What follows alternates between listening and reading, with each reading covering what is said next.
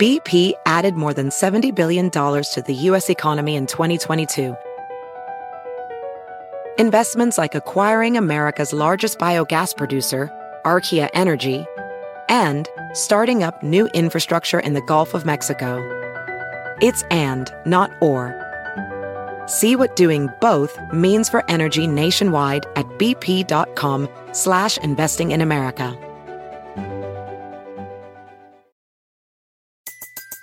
Everybody in your crew identifies as either Big Mac Burger, McNuggets, or McCrispy Sandwich.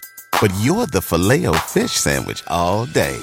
That crispy fish, that savory tartar sauce, that melty cheese, that pillowy bun. Yeah, you get it. Every time. And if you love the Filet-O-Fish, right now you can catch two of the classics you love for just $6. Limited time only. Price and participation may vary. Cannot be combined with any other offer. Single item at regular price. Ba-da-ba-ba-ba. You and Betty and the Nancys and Bills and Joes and Janes will find in the study of science a richer, more rewarding life. Welcome to Inquiring Minds. I'm Indre Viscontis. This is a podcast that explores the space where science and society collide. We want to find out what's true, what's left to discover, and why it matters.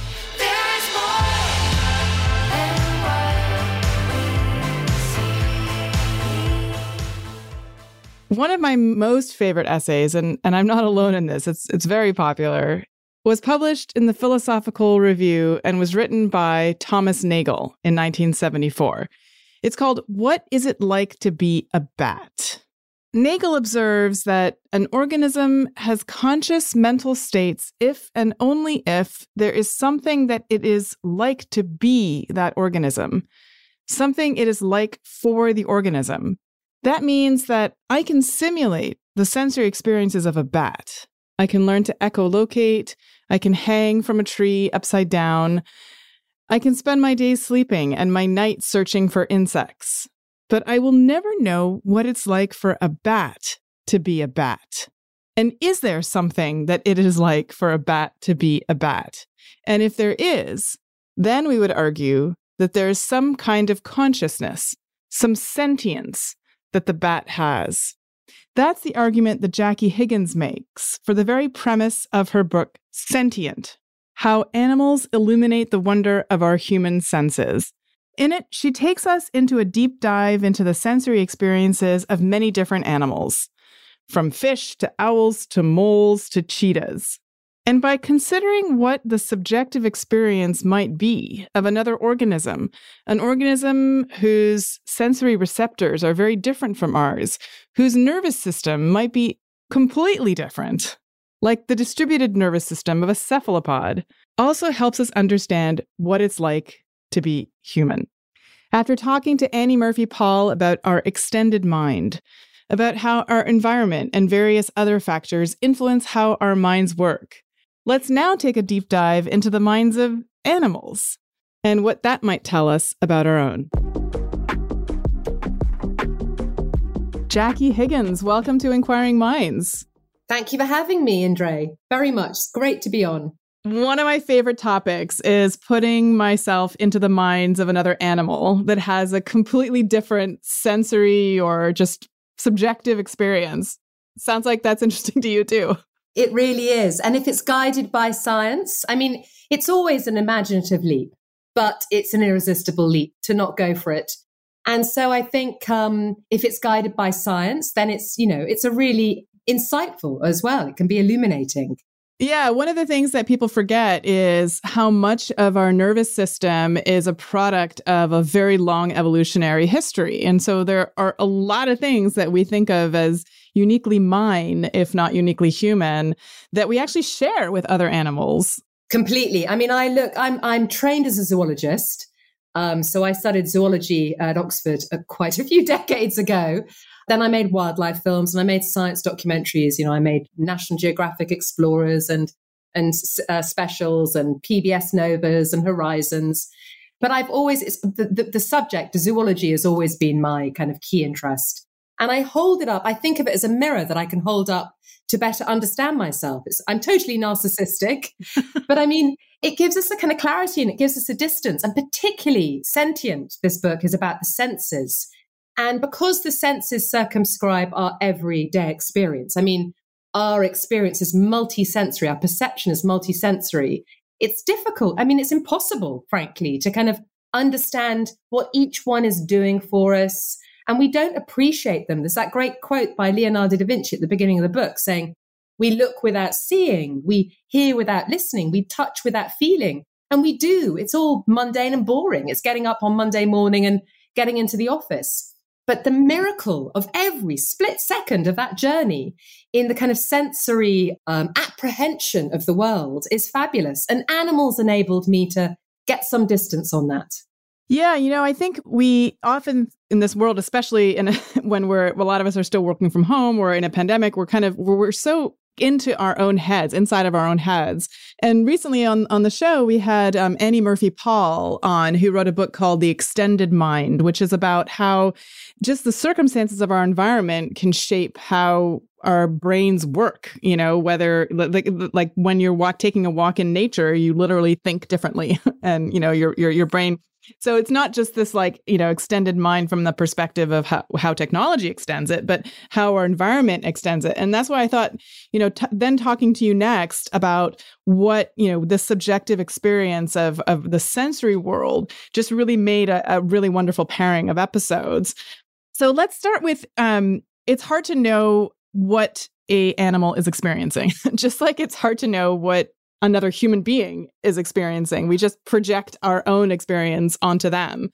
So tell me a little bit about sort of the approach that the scientists that you interviewed or you yourself take when thinking about this anthropomorphization. That's such a long syllable word. But you know what I mean, right? So when we project our own humanness onto another animals, how do we navigate that? How do we stay true to objectivity, but without losing all of the really interesting stuff? Yeah.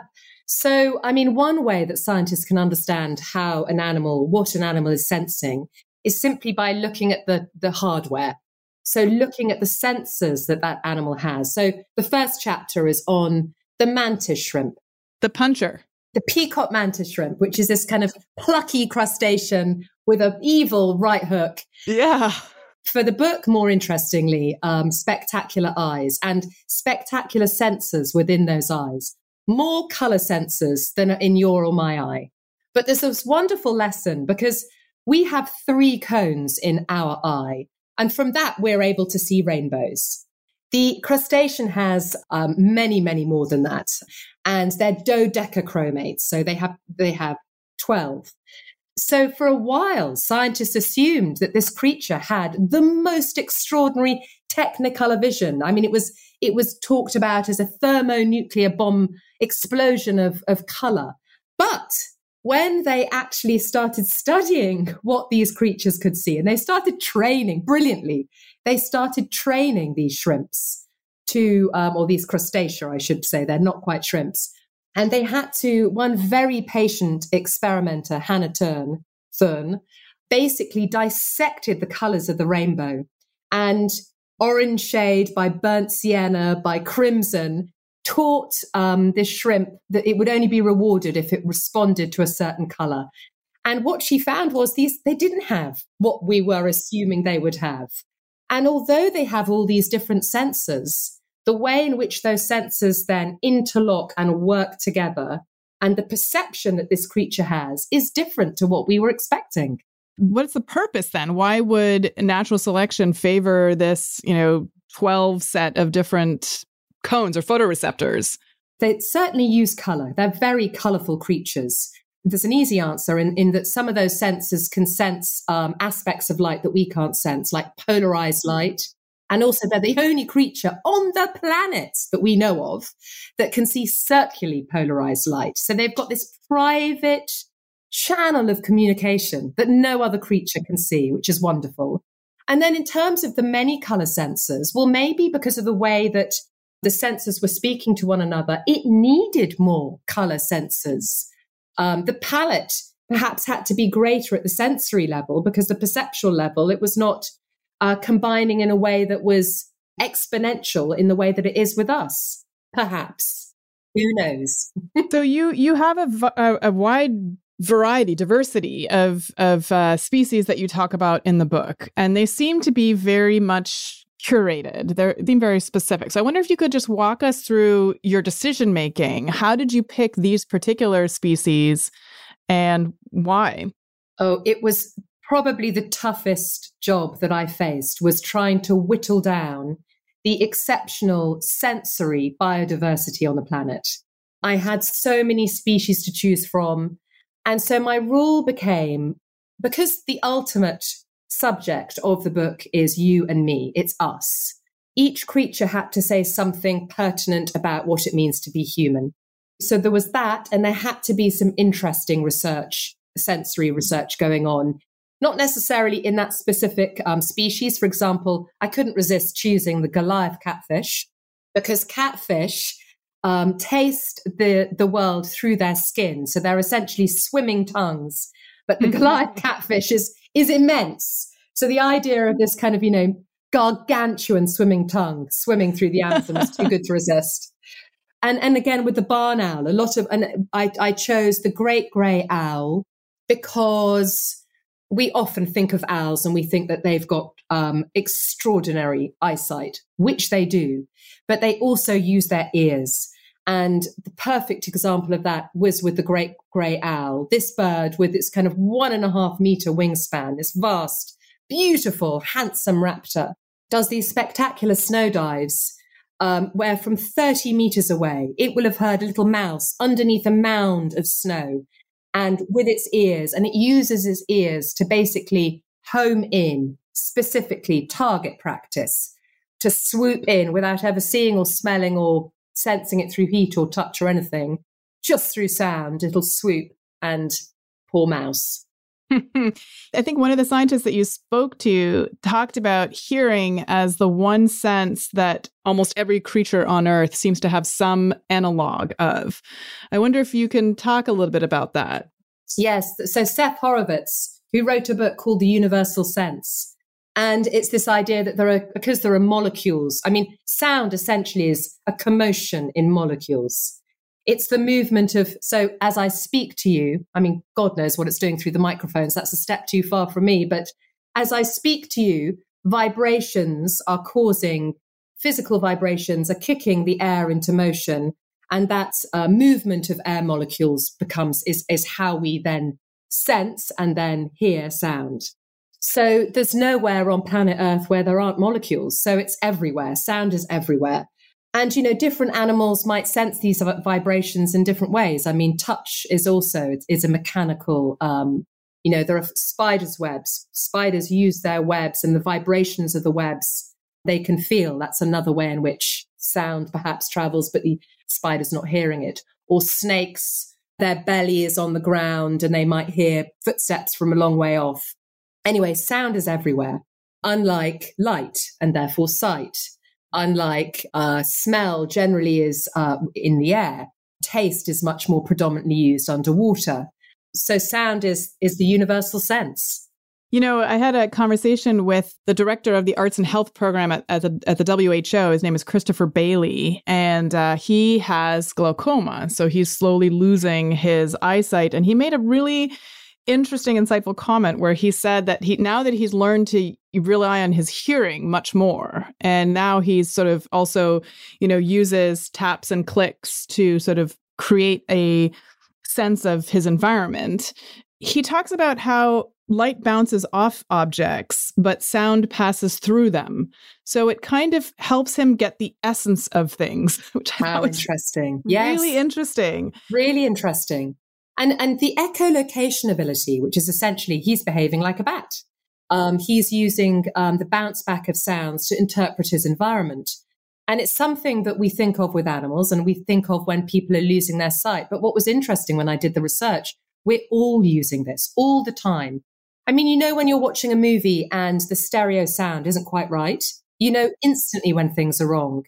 And, the scientists were telling me, I'm walking down a corridor chatting to someone about sound and echolocation, and we're chatting, and we're thoroughly engaged in one another. And he said, you realize without looking up that the wall's coming up and we've got to turn left. And it's true. Our footsteps create this sound And we are subliminally interpreting this.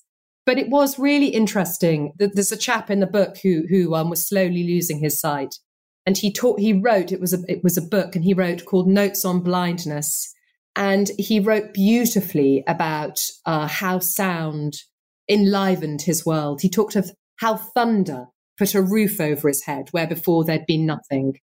So I think sound is really important, but it is important for all of us, just that we're not aware that we're using this information. Yeah, one of the things that he talked about doing is being able to tell whether a cup is full when he's pouring a liquid into it on the basis of how it sounds. And I was traveling with my 3-year-old daughter a couple of weeks ago, and I had to fill up a water bottle, in one of those stations at the airport. And sometimes it's hard to see. And I did the same thing. And I was like, wow, yeah, this is really easy if you just pay a little bit more attention. So I wondered if there were any senses that you learned about from these animals that changed how you pay attention to your own sensory experiences and what that might be. Every single sense. and it's a boring question, but every single sense becomes infinitely interesting in the detail. I mean, almost, hypochondriac. When I was learning about balance, and I was learning about, often with these subliminal secret senses, the senses that we're not always aware of, we only notice them when they go wrong. And I was speaking to various scientists and people who had balance problems. And I suddenly was hyper aware of my balance, almost to the point that when I was lying my head on the pillow, I was like, oh my God, I'm not quite straight. It's not. So each sense that I kind of dive deep on, I really got immersed in that sense. Touch was another one that really, I've got goosebumps just thinking about it. Our skin has been called science's last sensory frontier. We are still discovering. I mean, we can talk about deep space, we can talk about the ocean, but we can talk about our skin. And we're still discovering these sensors within our skin. I mean, the chap who won the Nobel Prize for physiology and medicine is studying our skin and how we feel pain or how we register the spiciness of chili. Francis McGlone, who was another scientist in my book, is studying a sensor in our skin that basically they figured out only fires when the object touching your skin is at body temperature, when it's a light pressure, he gave me the figure in newtons, I don't recall, and it's at between 3 and 5 centimeters a second. So what's that? It's a stroke. It's a caress. And that's when that sensor fires. Oh, that's so interesting that we literally have sensors for each other's caresses. Yes. And what's extraordinary is we've really nailed, science really understands how our fingers, how the star-nosed mole feels its way through the burrow, how our fingers feels the roughness or the smoothness of a walnut or the smoothness of a ball bearing. So we understand how the world feels through our fingertips. Science has a good idea about that. But when it comes to being touched, then the senses, we're only just kind of beginning to understand what this means. And one of the science, again, Francis McGlone in my book he thinks as we get to understand this sense, he worries that this isolation that we've all been through during COVID is going to have untold repercussions, because he doesn't think of touch as a sentimental indulgence. He calls it a biological necessity for our species, for our mental health, for all sorts of things. Yeah, if you talk to people who work, for example, in nursing homes, that the importance of touching the elderly, because they often, one of the things that happens as you get older is that you are touched less often by others, and how, touch can have a profound influence on a person's health and well-being. That really resonates true to me, that if we take that away, that part of it is really missing. There was a wonderful thing I learned about touch, which I didn't know, which is it's the first sense to come online when we're in the womb, and it's the last sense to ebb and die when we die. Oh, interesting. So holding someone's hand. Wow. One of the things that I couldn't help thinking about as I was reading your book is to how much both we know and still don't know about all of these different senses. But learning about them, makes me wonder, as we hurtle into the metaverse or whatever that might mean in terms of artificial stimulation of our senses, how do you think about that? What do you think in terms of learning about all these different senses, including the ones that we are barely, if not completely unaware of? Does that just spell doom for, people who are trying to create a metaverse and all the sensations that go with it? Or is it just our brains are so capable of adapting to any environment that, you put us in a virtual one and we'll develop new senses there or, forget our old ones? Well, our brain is incredibly neuroplastic, as a few of the stories in the book show, that give them heighten one sense and you'll really make use of it. But, millions of years of evolution have gone into making us who we are today, and we rely on smell. How's that going to work? And we rely on smell in ways that we haven't quite computed either. Touch, again, like I said. I mean, back to the smell, there's I do 2 chapters on smell, one on the kind of obvious, sniffing out the bouquet of a good piece of chocolate. And then the other side, which is the kind of subconscious smells that we make judgments about people, not necessarily knowing, about partners in love, perhaps, about the smell of my family, of my newborn baby. And so I don't know how that's going to work. So yes, we can adapt, but we will be closing off millions of years of evolution of a kind of sensorial engagement with people and with the world, which is, I think, is troubling, to say the least.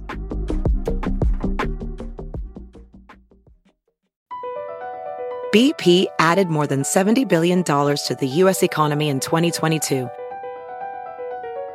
Investments like acquiring America's largest biogas producer, Archaea Energy, and starting up new infrastructure in the Gulf of Mexico. It's and, not or. See what doing both means for energy nationwide at bp.com/investing in America. Professional welder Shayna Ford used VR training developed by ForgeFX to hone her skills as a welder. The more time that you spend practicing it, that's what separates a good welder from a great welder. VR training can help students like Shayna repeatedly practice specific skills. Virtual reality definitely helps because the more muscle memory that you have, the smoother your weld is. Explore more stories like Shayna's at meta.com/metaverseimpact. Everybody in your crew identifies as either Big Mac Burger, McNuggets, or McCrispy Sandwich. But you're the Filet-O-Fish Sandwich all day. That crispy fish, that savory tartar sauce, that melty cheese, that pillowy bun. Yeah, you get it. Every time. And if you love the Filet-O-Fish, right now you can catch 2 of the classics you love for just $6. Limited time only. Price and participation may vary. Cannot be combined with any other offer. Single item at regular price. Ba-da-ba-ba-ba. Speaking of people and the humanity of it all, I noticed that a lot of times you referred back to the writings of Oliver Sacks, who's also a big influence on my life. And I just spent the last year immersed in his writings because I wrote and I hosted the forthcoming Audible original podcast based on the world of Oliver Sacks. And I wondered what continued to draw you to incorporate, his writings, because I don't necessarily consider him, particularly having written extensively about the senses, although he has, of course, he has several books about it, The Island of the Colorblind, Seeing Voices, etc. But, what drew you to sort of continue to refer back to him? Like you, I have loved his writings from a long time. I'm sad I never met him. And the way that he describes humanity and our fragility and the diversity of our experience with such compassion has always fascinated and enthralled me. And actually, I quote him right at the beginning because the book had just been commissioned by Picador over in Britain to begin with. And I was reading his last op-ed that he'd written for the New York Times, in which he talks about the privilege that it's been being a sentient creature, a thinking animal on this planet. I mean, I had that as I planted those words above my computer. They became my worry beads because that's what I was trying to do with this book. We are thinking animals. We are sentient creatures. It is a privilege. I mean, the book is a joyful exploration of what it means to be human. And so those worry beads kind of kept me true to something. And like I say, I wish I could have met him. I loved his writings. I loved watching him in documentaries. Jonathan Cole, who I interviewed and is in the last chapter alongside Ian Waterman. Both these gentlemen had met Oliver. Jonathan was his student and then his colleague. So I heard about him secondhand. He was like a kind of figure somewhere. I love to think he may have read the book, and he may even... Oh, he would have loved it. I'm sure he would have loved it. It makes me very happy. We did an episode about Ian Waterman and interviewed Jonathan Cole. And for our listeners who don't know, so Ian was a butcher, and he had an injury on his hand, I believe. And there seems to be that there's some kind of bacterium that went in and destroyed selectively the cell bodies of cells in which he gets his somatosensation from his body. So he essentially walks around with no proprioception, no sense of where his limbs are or what they're doing, and except he can feel temperature, because those cell bodies are somewhere else, and or they're smaller. Anyway, it was just back really to the interesting. Sense of the skin, back to the sense of the exactly. skin. There is a whole clutch, a team that is inside our skin, figuring out, extracting certain pieces of information from the world that enables us to build a perception of that world. But Ian is an amazing man, and you read his story and you feel sorry and shocked. He is such an inspiration. He's an endless optimist. When I was feeling crap in the morning, he'd always, he's just an absolute hero, frankly. Just to add to your story, when it first struck him, and, he kind of came after the virus had done its terrible business of decimating all these connections between his brain and his body. When he closed his eyes, he could not feel his body. He used the word disembodied. It's not that he couldn't move. He said his arms would be going off and doing something that he was completely unaware of.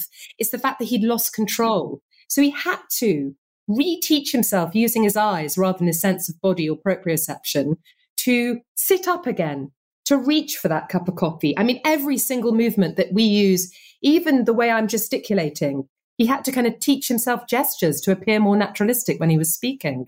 He really is an Olympic athlete in terms of being able to do that.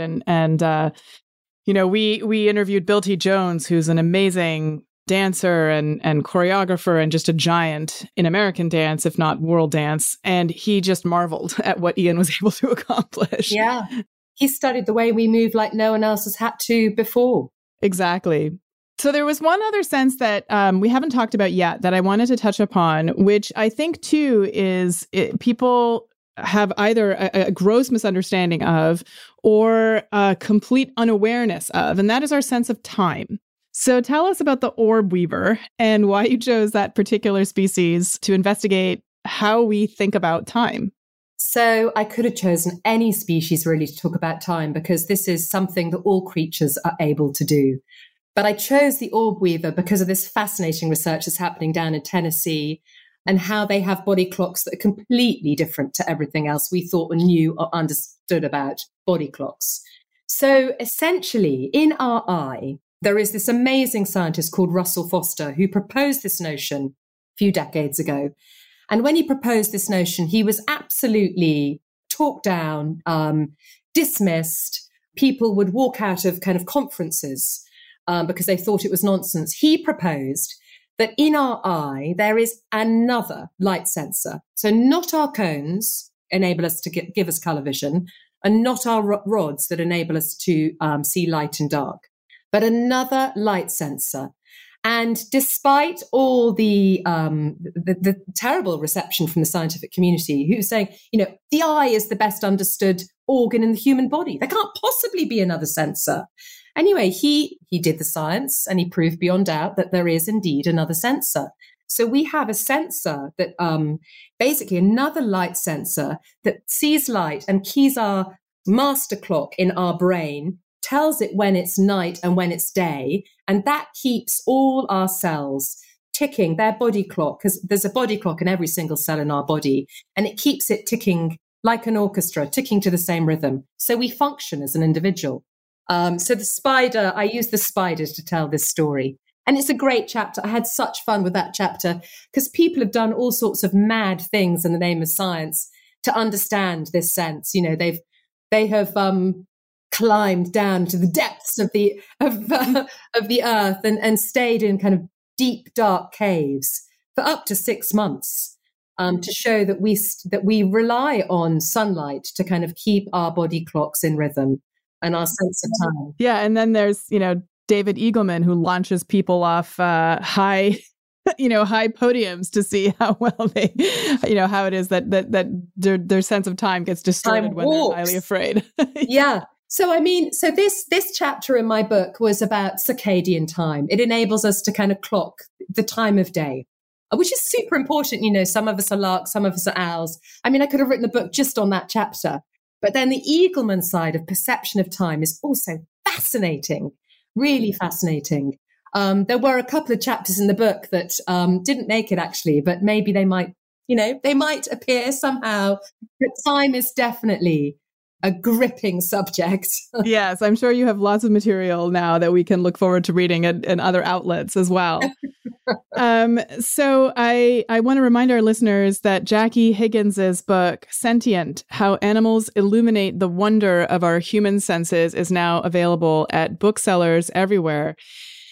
But I want to ask one more question about the sort of very essence of sentience. And, what after, doing all of this research, speaking to all of these scientists, rereading all of the wonderful Oliver Sacks books that you must have in order to write this book, there's still this question of the difference between just sensing the world and then your awareness that you are sensing the world. And that to me seems pretty human. That, we have this subjective awareness, this meta awareness of our own interactions with the environment. And I don't, whether or not another animal has that. I think that sometimes we look at the eyes of another animal, whether it's a chimpanzee or even in your case, you talk about that peacock shrimp that, puts his eye back on you, or some other cephalopod who just seems like there's knowledge, that there is this sense of that they are aware that they are sensing in the moment. I wonder what your thoughts are about that, whether that is something that we share with other animals. What have you learned about this very, this gnarly, where biology brushes up against philosophy? It's exactly. We haven't got the answer yet. There's this wonderful, I'm going to come back to the very first page of the book, and there's a book I have loved and read by Henry Marsh called Do No Harm.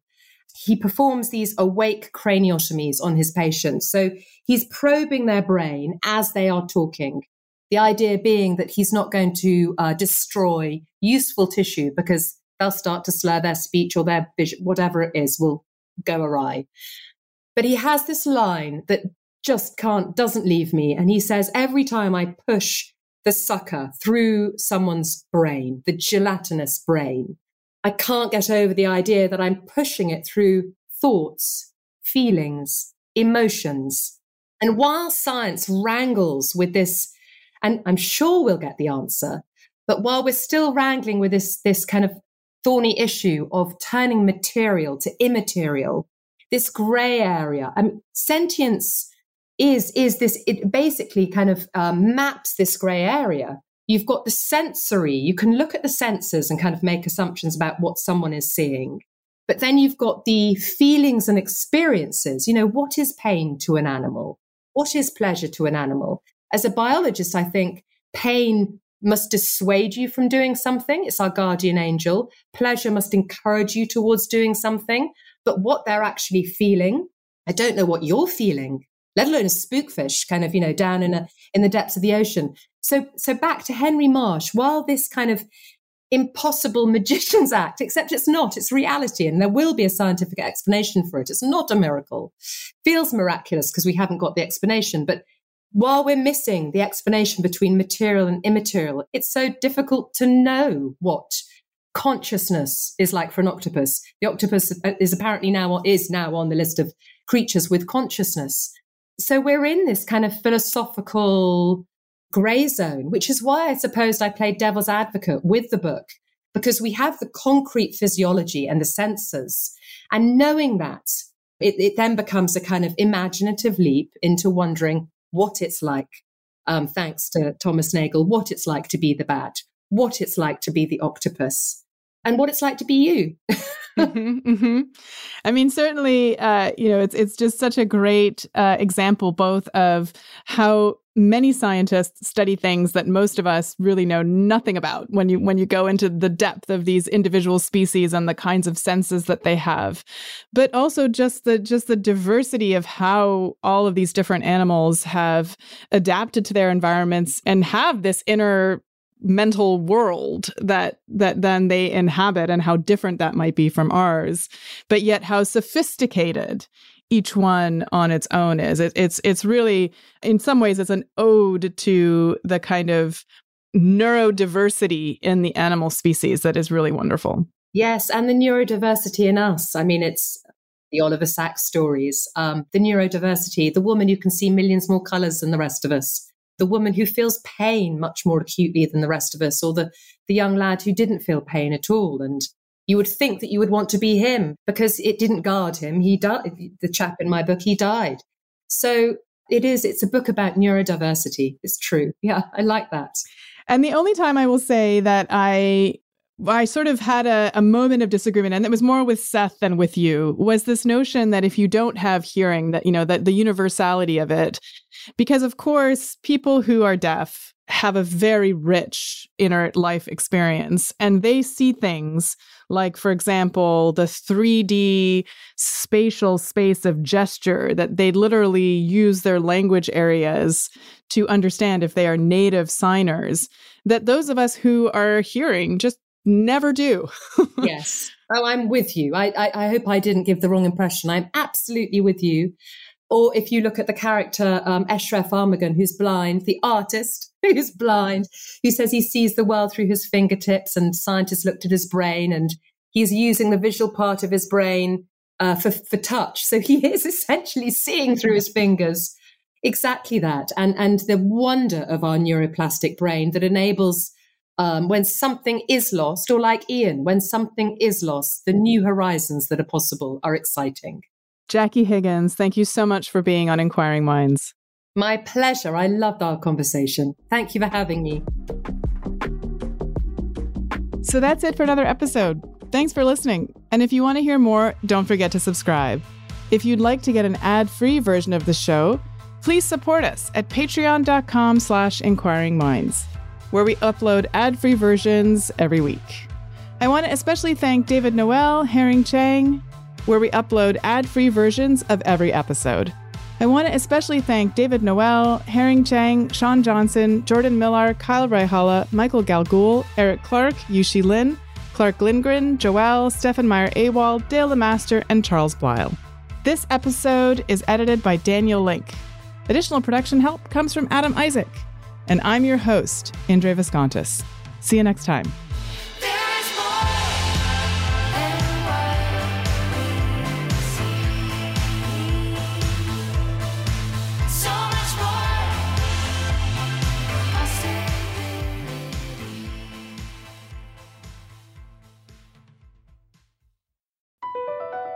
Across America, BP supports more than 275,000 jobs to keep energy flowing. Jobs like building grid-scale solar energy in Ohio and producing gas with fewer operational emissions in Texas. It's and, not or. See what doing both means for energy nationwide at bp.com/investing in America.